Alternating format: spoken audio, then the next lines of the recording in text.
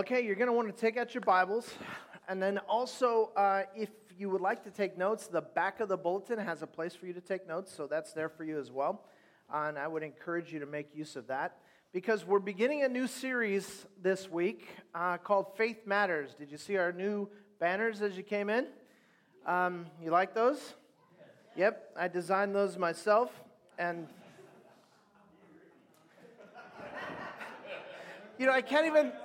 I can't even lie to you guys anymore. As soon as I say something, you know it's not true. Ricky designs those and does a great job, so thanks for that. Two people appreciated that, Ricky. That's good to know. But I've been sort of chomping at the bit for a while to do a series on faith. And the reason I want to do this series is because there's so much discussion about faith. There is so much teaching out there about faith. And there's frankly a ton of confusion about faith.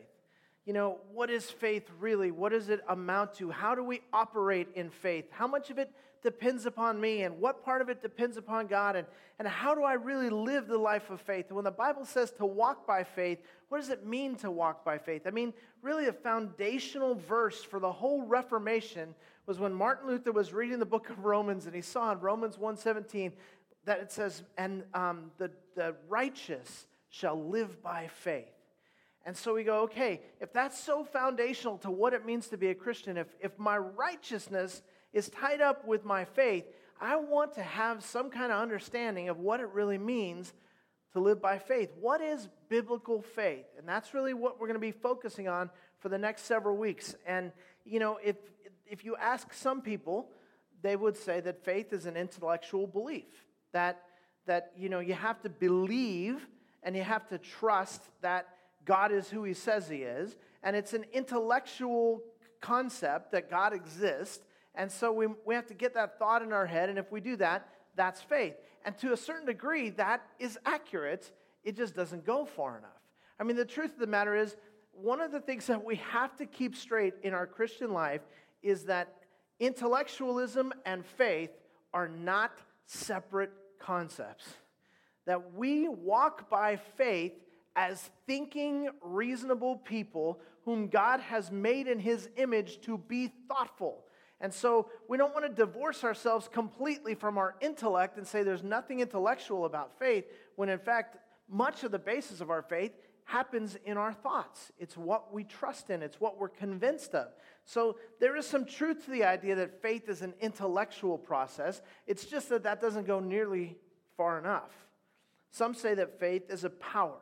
This is one of the most common things that you hear today, that there's power in faith. That if we just have enough faith, then we have power to do almost anything based on our faith. After all, doesn't the Bible say that if you have enough faith, you can do great things? Doesn't the Bible say that if you have just faith of a mustard seed, you'll be able to move mountains, right?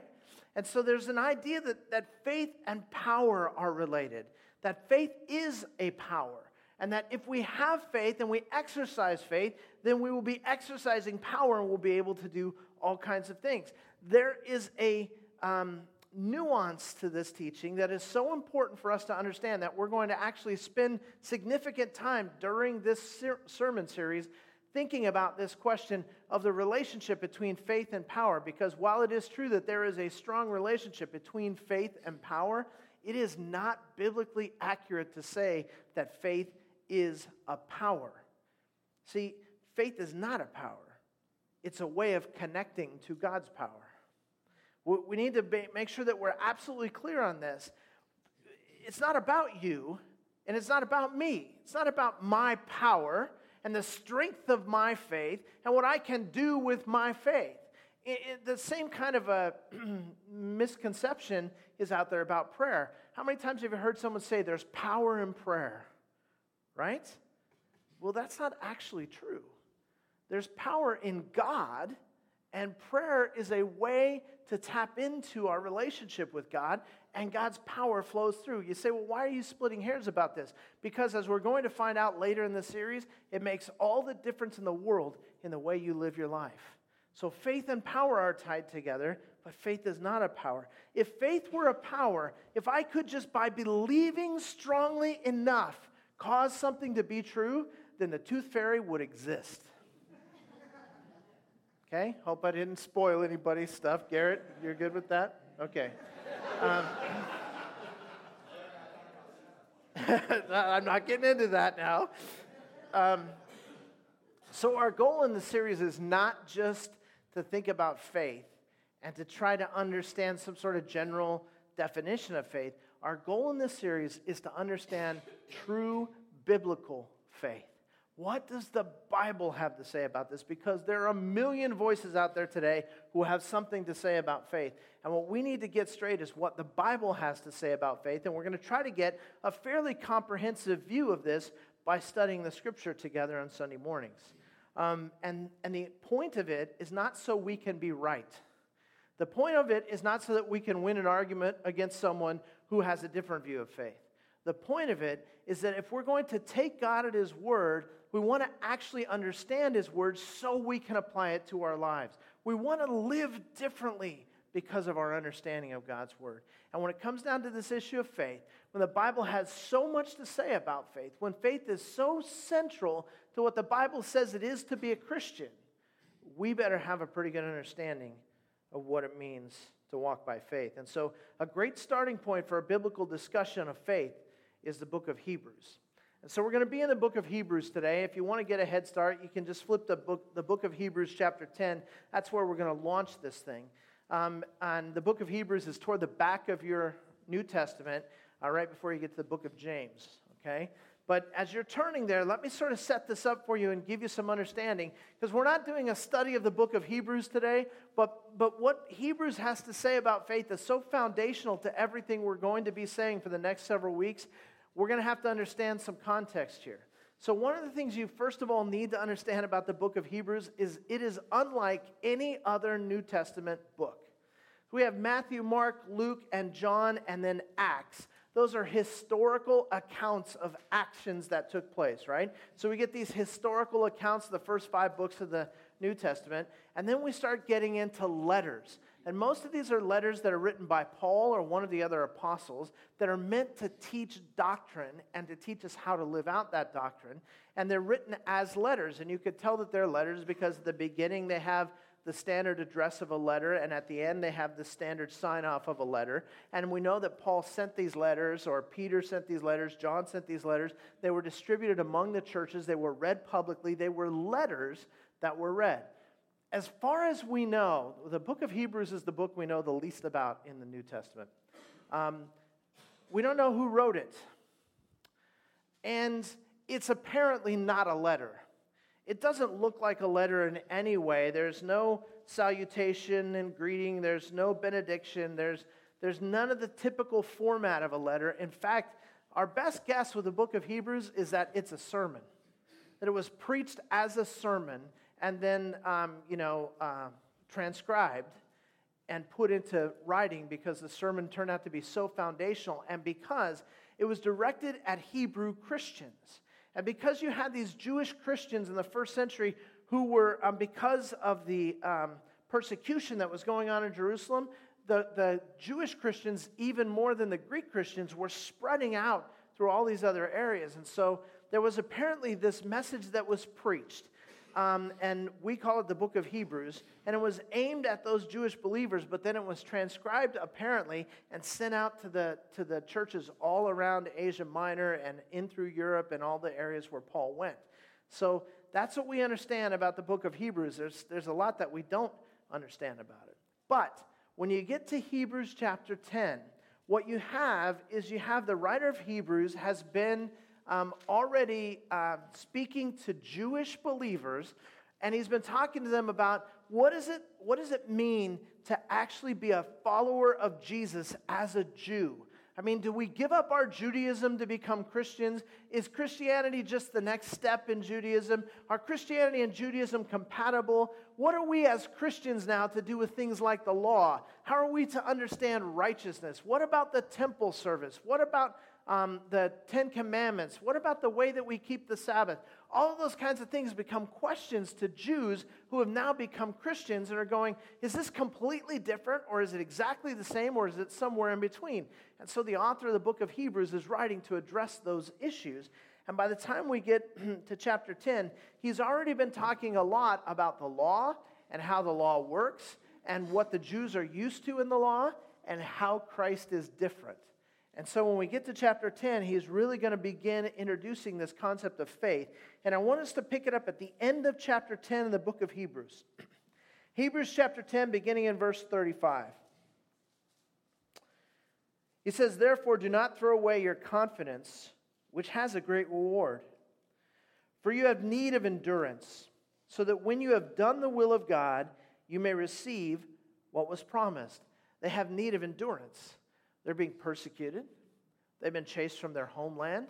In fact, in many ways, the things that we're seeing on the news today about what's happening in the Middle East, both in the Israel-Palestine conflict, what's happening with the terrorist organizations, the Islamic terrorist organizations, what's happening in Northern Africa and much of Africa now in terms of the persecution of Christians, that is basically what they were going through. They had been chased from their homeland. They were refugees. They were now just basically trying to figure this out in a new place, and they needed endurance. And yet, it was very difficult for them because Christianity was brand new.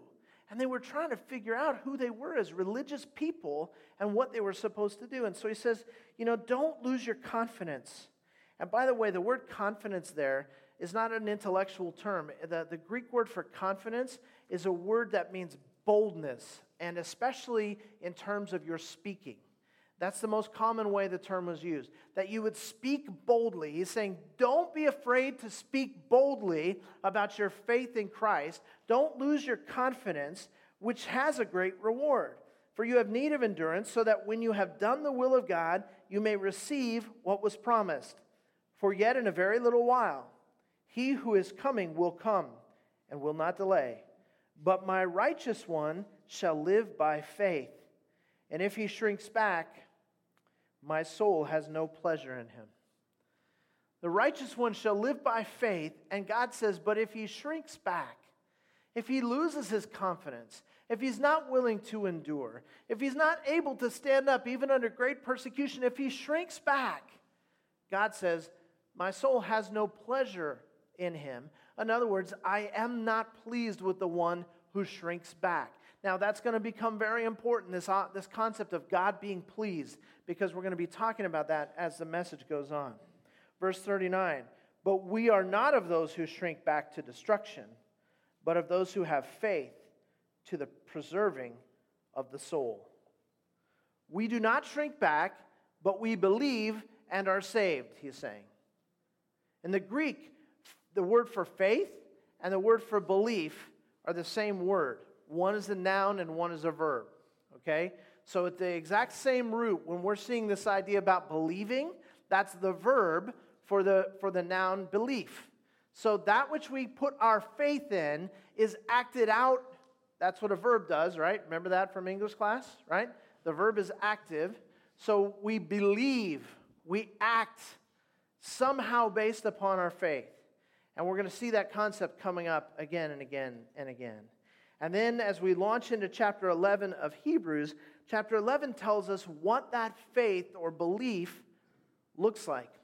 And it begins with a very simple definition that we're just going to touch on, but not really spend a lot of time on. Here in chapter 11, verse 1, it says, now faith is the assurance of things hoped for, the conviction of things not seen.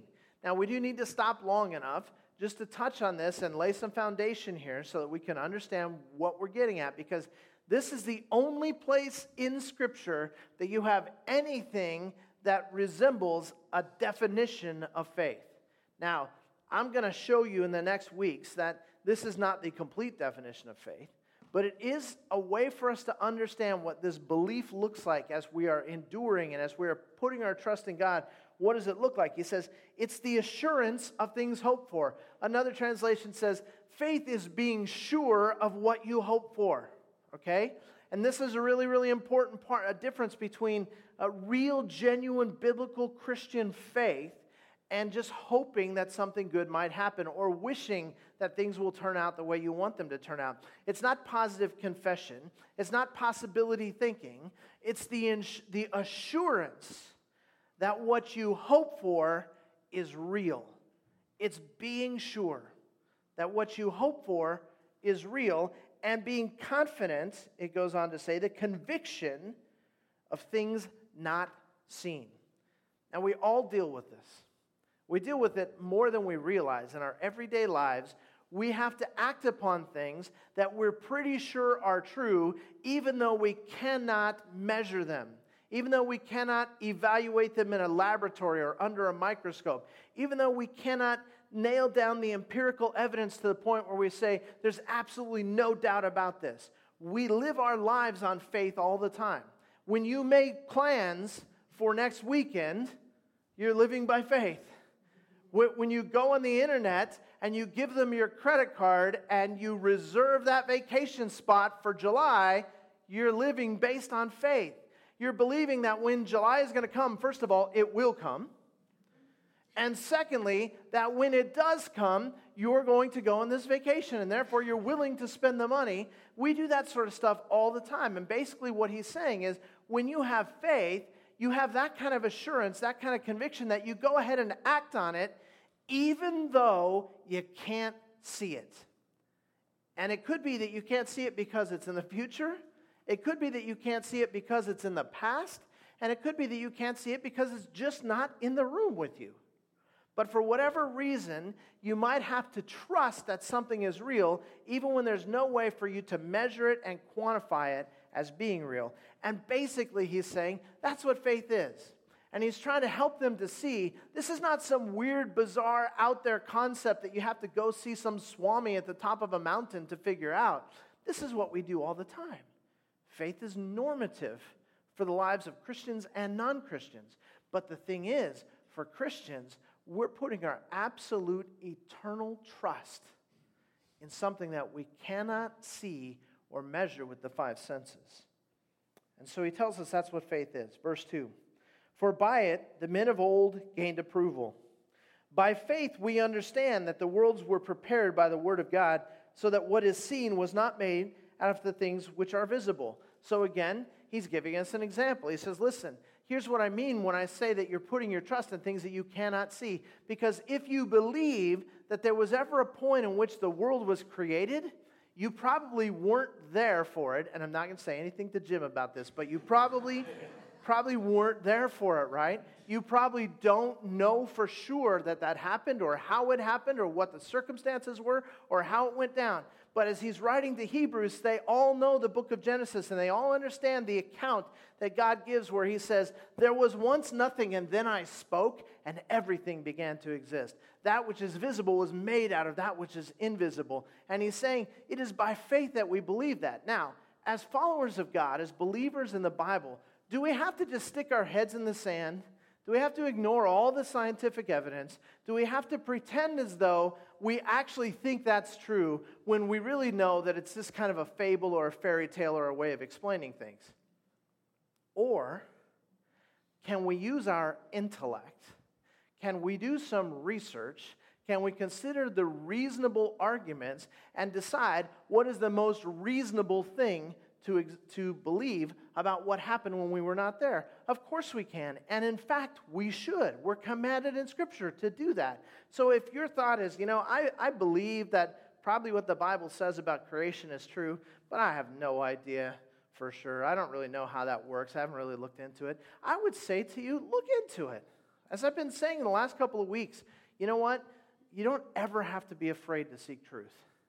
We don't ever have to be afraid, oh my gosh, if I look into this, I'm going to find out it's not true, and then what's going to happen to my faith? You know what? If it's not true, wouldn't you rather know? I would rather know. And so we have absolutely nothing to fear, nothing to be afraid of. We look at the evidence, and we come to reasonable conclusions. But even after all of our study and all of our convictions about what must have been true all the way back at the beginning, we still weren't there. We still don't have any evidence that we can see, that we could taste, that we could smell. All we have is the evidence that is secondary, the evidence that says, well, things work like this, therefore it's reasonable to believe this.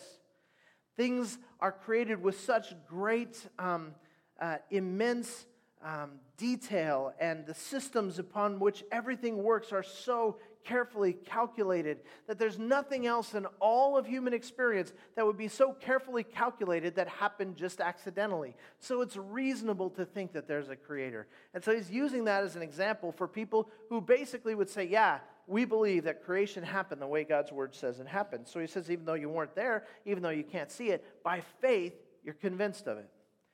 And then he goes on and he continues to start giving examples. And all through the 11th chapter of the book of Romans, it's become known as the Hall of Faith.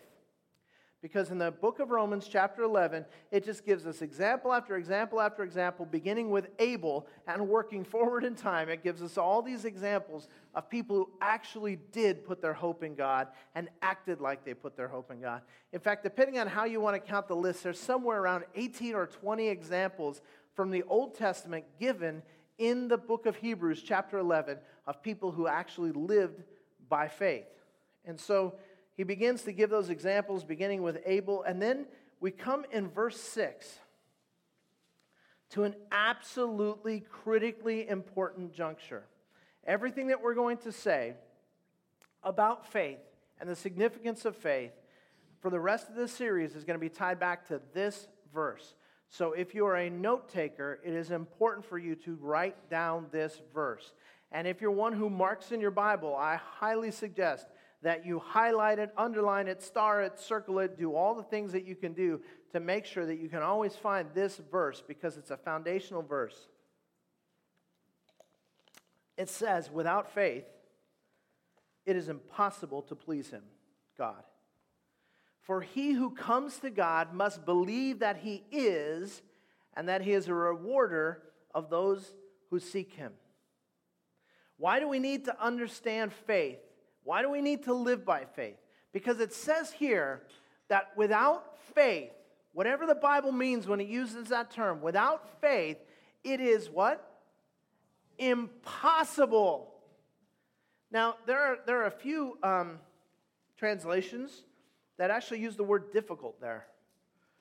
That's a terrible translation, because the Greek word only means one thing. It means impossible. So when it says it is impossible to please God without faith, we better stand up and listen, because there's a very important reason for this. Because in 2 Corinthians 5:9, we find out the importance of pleasing God. So leave your finger there in Hebrews, but go back to 2 Corinthians, which is a few books back to the left, and go to 2 Corinthians chapter 5 and verse 9. Now, if you've been around Grace Fellowship any length of time, or you've heard me preach more than 6 times, you have probably heard me read this verse to you or heard me quote it in some context. I want you to understand, as you go through the first few chapters of 2 Corinthians, this is one of the letters from Paul. He's writing to the Corinthian church, and he's basically whining like a little baby for the first 4 chapters.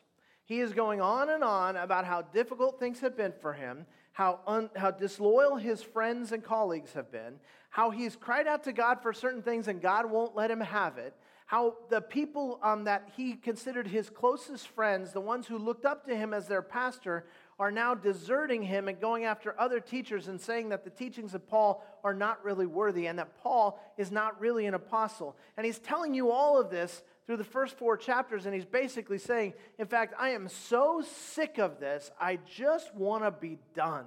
I just want to go to heaven. And he goes on and says, in fact, my preference would be to be absent from the body so I could be present with the Lord. But he says, however, the Lord has decided that I need to be present in the body and wait to be present with the Lord. And so here I am, stuck with you people. That's basically what Paul says. Okay? And then we get to chapter 5, verse 6 of 2 Corinthians. Therefore, being always of good courage, and knowing that while we're at home in the body, we are absent from the Lord, for we walk by faith, not by sight, we are of good courage, I say, and prefer rather to be absent from the body and to be at home with the Lord. Therefore, we also have as our ambition, whether at home or absent, to be pleasing to Him. This is one of the most foundational verses in all of Scripture, if you ask me. We have as our ambition, whether at home or absent, dead or alive, no matter what our circumstances, there is only one singular ambition, Paul says, for me and the other apostles. We have only one purpose. And I believe that this is the purpose for all people. In fact, I believe this is the purpose for everything that God has created, people and otherwise. And he tells us what the purpose is, to be pleasing to God. In other words, there is no way for you to live your life successfully if you are not being pleasing to God. You can have all the money in the world, you can have all the fame, you can have the big corner office, you can have all of the dreams come true that you have dreamed, and you could have reached every goal that you ever set. But if God is not pleased, then he writes over your life failure and not success. By the same token, you could be living in the slums of the poorest nation on earth, homeless and sleeping in the streets. You could be riddled with disease. You could be disassociated from your family. And you could in some way be living a life that is pleasing to God even under those circumstances. And God looks at you and writes over your life, successful. The difference between success and failure has nothing to do with all the ways that we measure it in the world. It has everything to do with one thing, being pleasing to God. If you want to be successful, you will be pleasing to God. That's it. Okay? Now you understand why Hebrews 1:6 is so important. He says, for apart from faith, it is impossible to please God. There's only one purpose for which you were created, and that is to please God.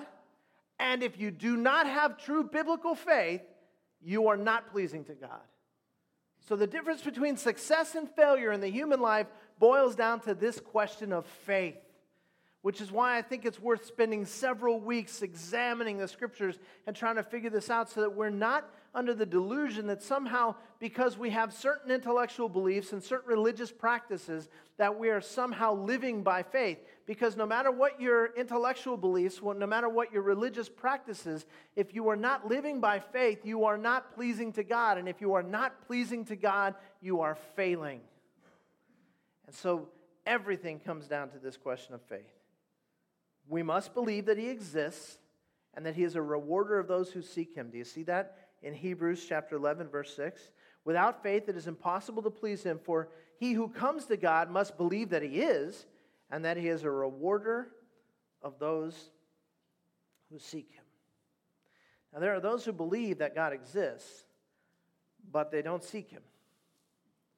There are those who believe that God exists, and they say, yeah, it makes sense to me. I mean, there's no other way to explain the creation of the universe. There's no other way to explain the things that are going on that obviously have a spiritual component, that God must exist. And, I was sort of raised in America, and I was raised in a kind of a Christian home, and I went to Sunday school and VBS when I was a kid, and they told me that this is the real God, and I have no reason to doubt that, so I believe that God exists.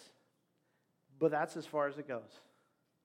If you believe intellectually that the God of the Bible exists, and yet do nothing to respond to his invitation to walk with him in a transformed life, then it could be argued that you are more guilty before God than one who never even heard of him or knows that he exists.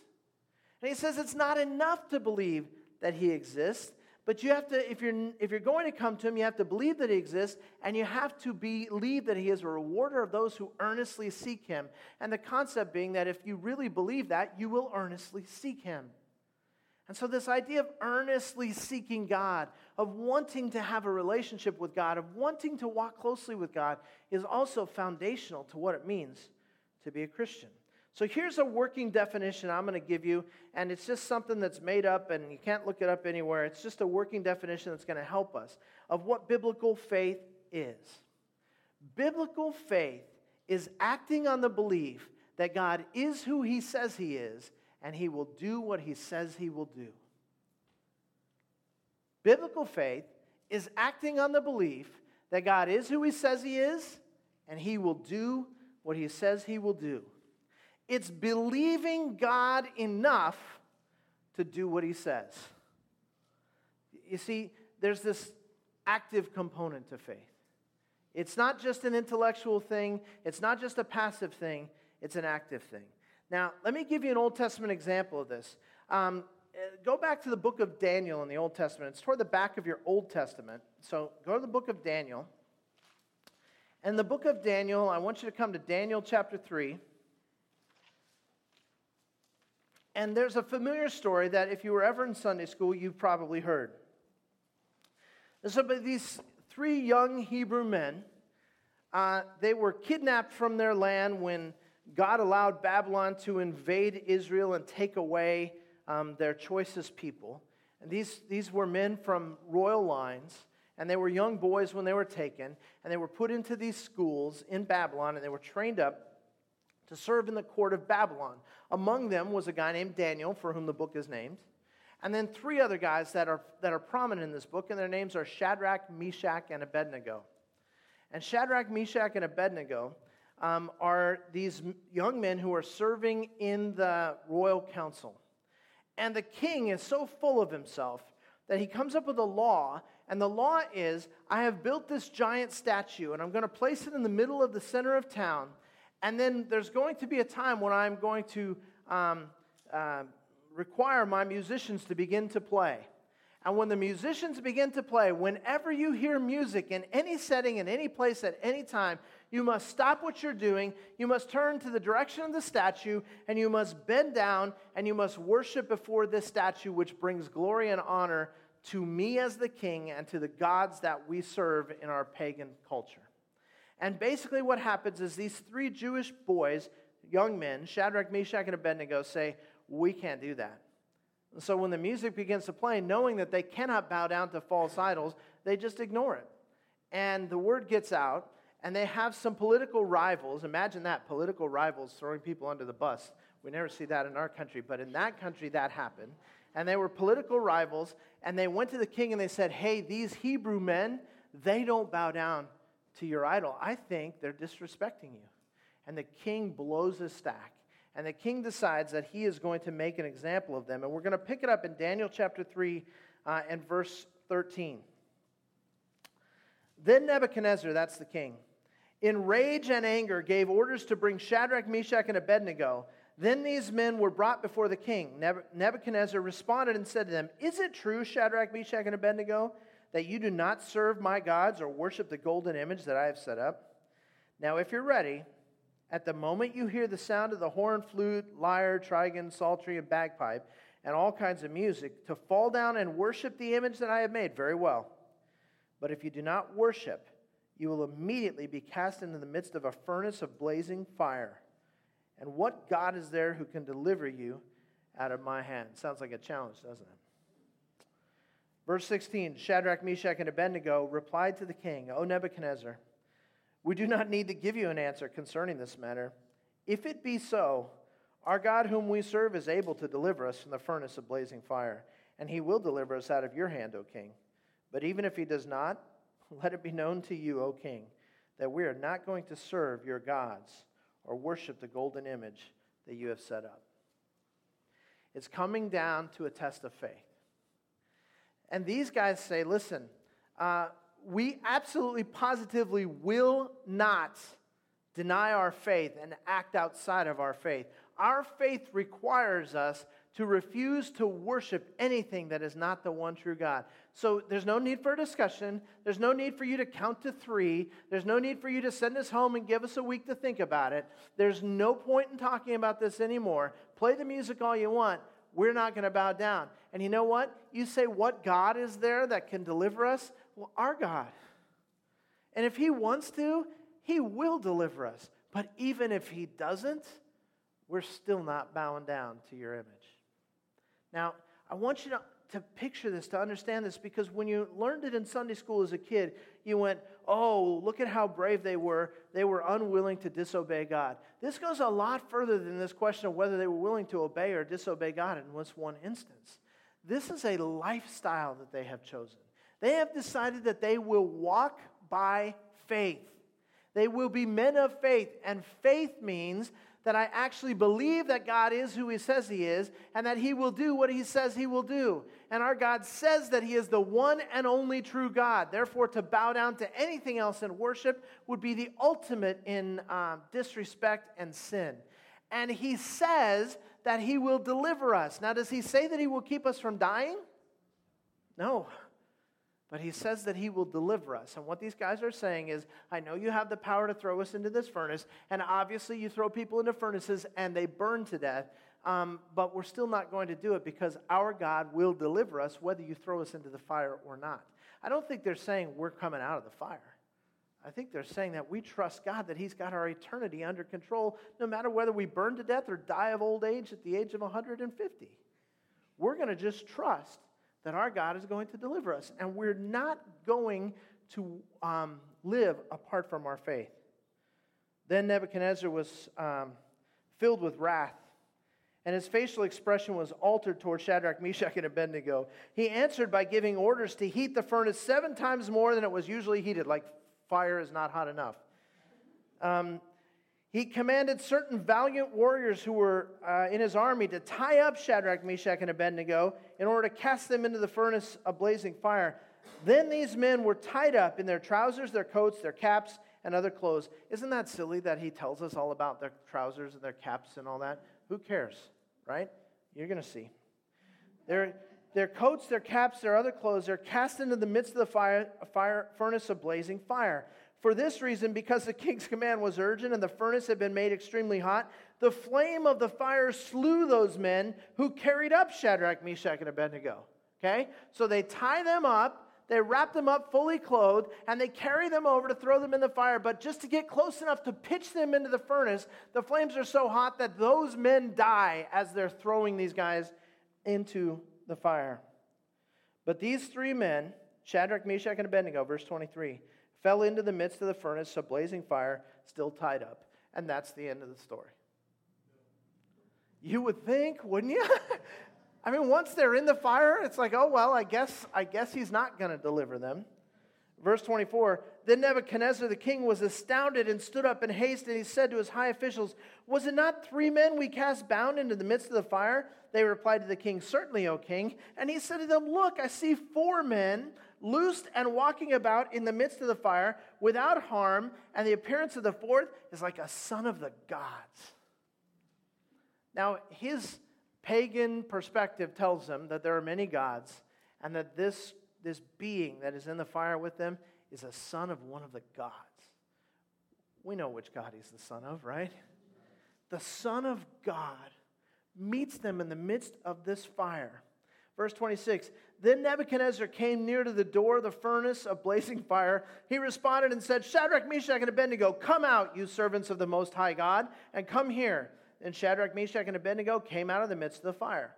The satraps and prefects and governors and the king's high officials gathered around and saw in regard to these men that the fire had no effect on the bodies of these men, nor was the hair of their head singed, nor was their trousers damaged, nor had the smell of fire even come upon them.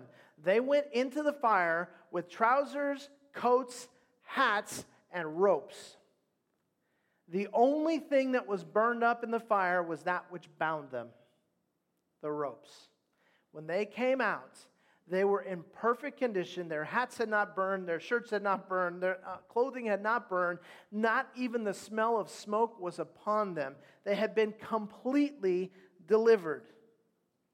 Nebuchadnezzar responded and said, blessed be the God of Shadrach, Meshach, and Abednego, who has sent his angel to deliver his servants and put their trust in him, violating the king's command, and yielded up their bodies so as not to serve or worship any god except their own God. And he goes on to make a decree that the only God you can worship in all of Babylon is the God of Shadrach, Meshach, and Abednego. Now that's a great story, right? That is a great story. But what's important to recognize is not that they came out of the fire. It was that the life of faith required that they be willing to go into the fire. The life of faith required that they have such a trust in God that they actually act upon their belief, even in the most difficult and dark circumstances.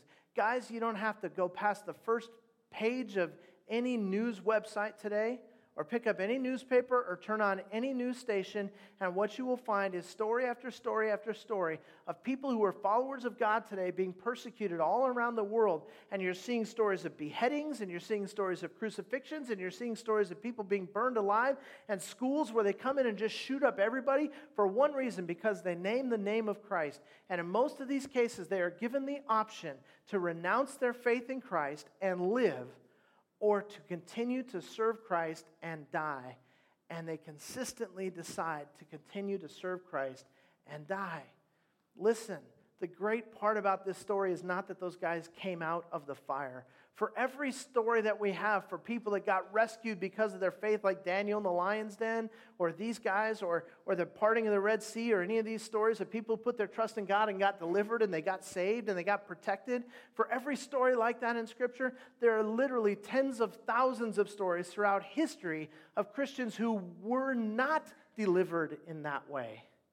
And they died gruesome and awesome deaths because they were unwilling to say, I will not renounce my faith, not just with my words, but with my life. And every one of those people was delivered, because our God is who He says He is, and He will do what He says He will do. And beginning next week, we're going to start tearing into this and asking God, what does this look like for me to walk this kind of a walk where my faith is so profound, not that I would be willing to face death for Jesus, but that I would actually be willing to face life for Jesus. That I would actually be willing to walk day by day and moment by moment as if God was really who He said He is, and He will really do what He says He will do. And we're going to get into that, and we're going to start digging in, and we're going to start applying it in our lives, and we're going to see what God can do in the lives of people who will simply say, I actually believe you, God, and I'm going to live like it's true. Oh my gosh, imagine the change in our lives if we actually lived every moment like we believe that God is who He says He is, and He will do what He says He will do. We got a God who is worthy to be trusted with everything. Amen?